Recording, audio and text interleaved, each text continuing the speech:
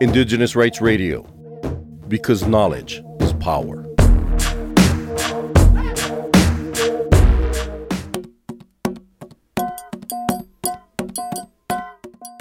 Of the estimated 7,000 known languages globally, 32% of them, which means as many as 2,300 languages, are spoken by indigenous peoples living in Asia. But lately, because of many reasons, indigenous languages are disappearing at an alarming rate globally. Linguists have predicted and also warned that half of all the 7,000 languages currently spoken will go silent by the end of the century. Asia Indigenous Peoples Pact, in short known as AIPP, a regional umbrella organization of indigenous peoples organization in Asia, in the past did not have any specifically focused plans for revival, revitalization, and strengthening of indigenous languages and culture in Asia. But following the official launch of the International Decade of Indigenous Languages, starting from 2022, continuing until 2032, AIPP will now have a coordinating and facilitating role, which includes indigenous people's right to language. AIPP is now undertaking regular advocacy for policy changes for indigenous languages and creating enabling conditions so that indigenous peoples in Asia can rebuild their customary education and knowledge system for revitalization, protection, and preservation of indigenous peoples' languages and cultures, said Gam Simre, Secretary General of AIPP, talking to Cultural Survival. There are a few important plans that we want to embark on within this decade. But just to say that it's because in the past we have not had a specific focus program on the issue of indigenous language.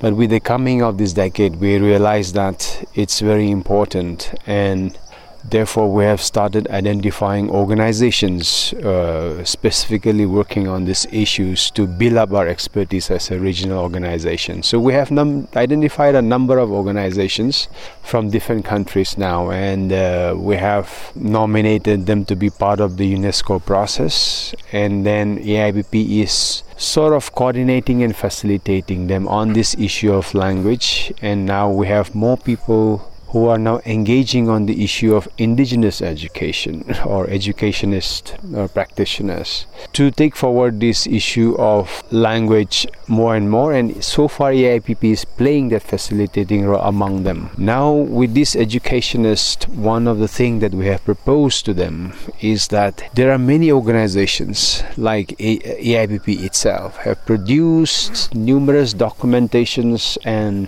knowledge products with reference to indigenous knowledge, indigenous struggle, etc., etc. So how to start converting in this educational curriculum, using indigenous methodology? That's one of the main one at the moment that we are engaging them to do this, to convert this into educational materials for students. We must still fundamentally underlie this issue of non-recognition of indigenous peoples for their right to self-determination. It is for this one main reason. This is one of the main reasons why indigenous institutions, even education system, have broken down. Because now when they're broken down, it means their own knowledge system, education system, etc. are not promoted. So this is one of the main problems. On top of that, because it is not recognized, it is not part of the mainstream education. These are some of the key things. That means there are two conditions there.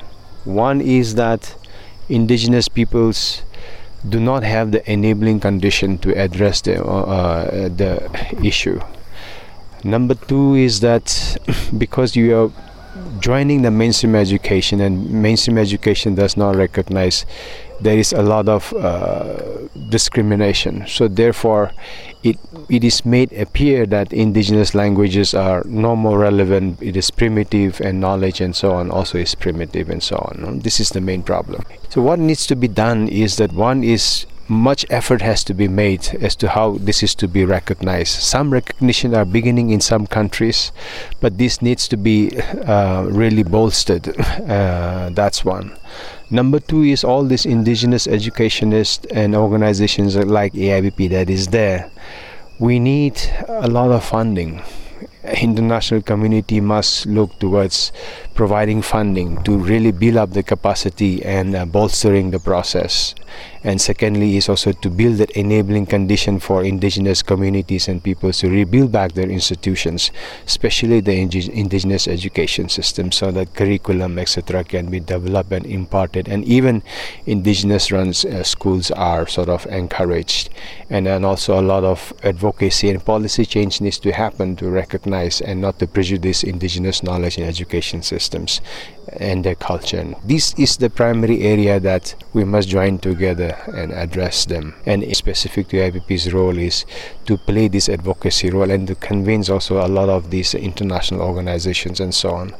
So I'm hopeful that UNESCO has now good understanding of this issue. Hopefully we will also win other UN agencies and organizations to support indigenous peoples in this aspect of revival and revitalization and strengthening our indigenous language and culture. For more on indigenous rights, visit cas.org/rights. You can also follow us on Twitter and Facebook. Remember your children, remember our future, remember your children, remember Mother Nature.